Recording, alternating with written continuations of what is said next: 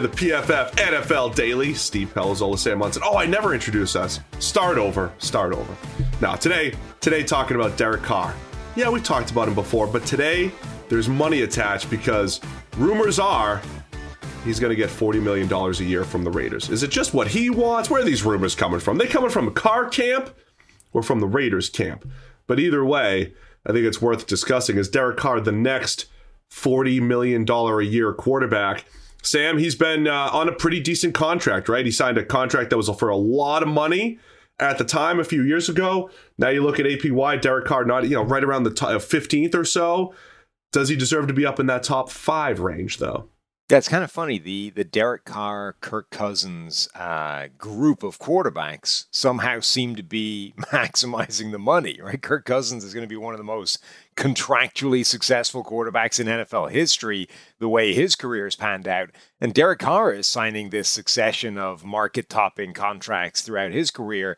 And he becomes a fascinating case study because, Derek Carr, I think, bounced back this season closer than he's ever been to that 2016 year where he really looked like he was going to be one of the best young quarterbacks in the NFL. You could argue he got back to that level for the first time this season, or at least did until the offense unraveled around him, right? With John Gruden getting axed, with Henry Ruggs being kicked off the team, with Darren Waller going down hurt, things definitely unraveled a little bit towards the end of the year.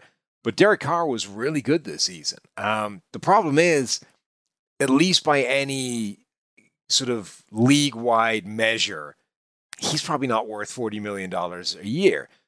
But you always have to weigh that against what the alternative is. And this, I think, just falls under the category for me of a necessary evil. Like, would you be overpaying Derek Carr at $40 million a year? Yeah. But is it worth doing because the alternative of not having Derek Carr is probably worse? Also, yeah. So if I'm the Raiders, I think I just accept that I'm going to get gouged on the deal and hand the man his money.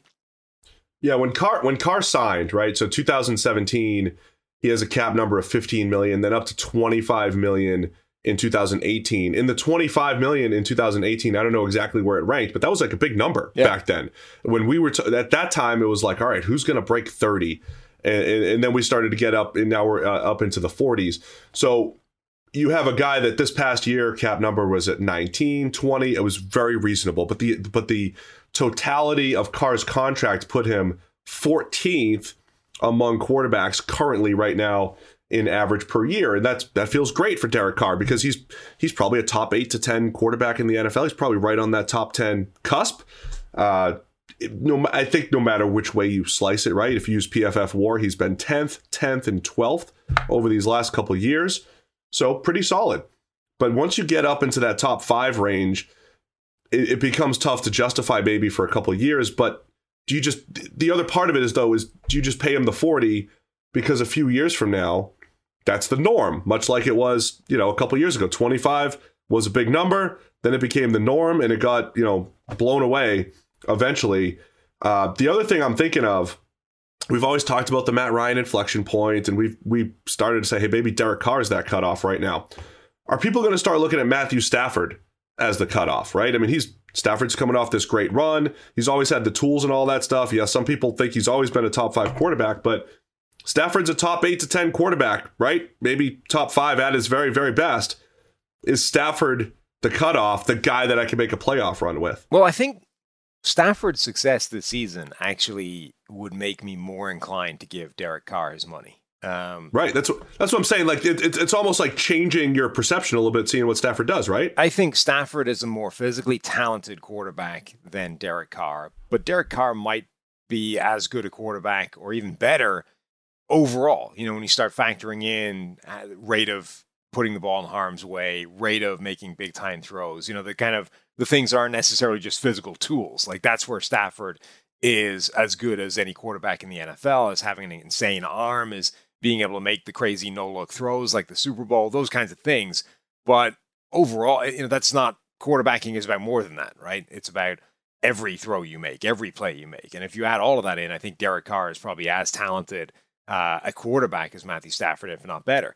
And if you look at the first 7 weeks of last season, Derek Carr was the number 3 graded quarterback in the NFL. It was Tom Brady number 1, Kyler Murray number 2, Derek Carr number 3. And then obviously everything started to fall apart for the Raiders, and he finished much lower than that. But generally, I think he's in that Matthew Stafford kind of range.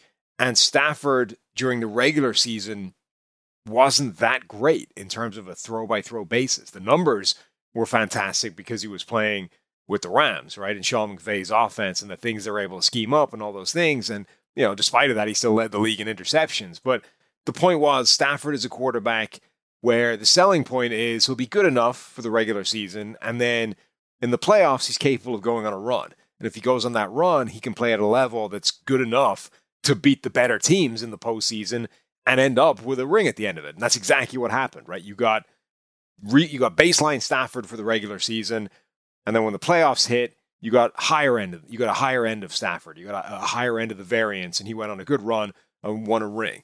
I think there's an argument that Derek Carr is perfectly capable of doing that, right? If you get an average year out of Derek Carr, a standard year, if you like, over the regular season, and if the Raiders make the postseason, then you get, if he gets a run like he had in the first 7 weeks of this season, that's good enough for a team to win a Super Bowl. The issue is, the Rams already have a kind of Super Bowl caliber team, right? They've got an incredible coach in Sean McVay. They had a really talented roster. They'd already kind of built this thing to go on this run, and they just needed the quarterback to step in, capable of getting it there.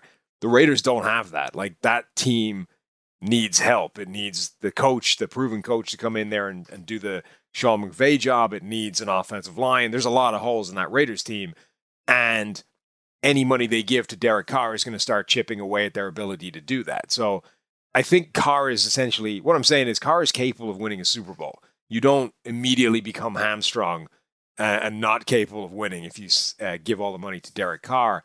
But I don't think they're in the same situation as the Rams, because they do still need to put a Super Bowl team around him. Well, they're definitely not a quarterback away like the Rams felt like they were, and were proven right, that they were a quarterback and a couple other pieces away with Matthew Stafford, right? But the thing about Carr, though, too, is a lot of those arguments sound like the Stafford arguments, where people said, well, he's never won a playoff game and he's never really won at a high level, but the Raiders have never had a good defense, but the Raiders have never had this or that. They're the Raiders. They never put the pieces around him. They never gave him weapons. And Carr, when he had Amari Cooper, also had his best season. Does he have Darren Waller? Did he show the flashes when he had Henry Ruggs playing at a high level earlier this year? Yeah.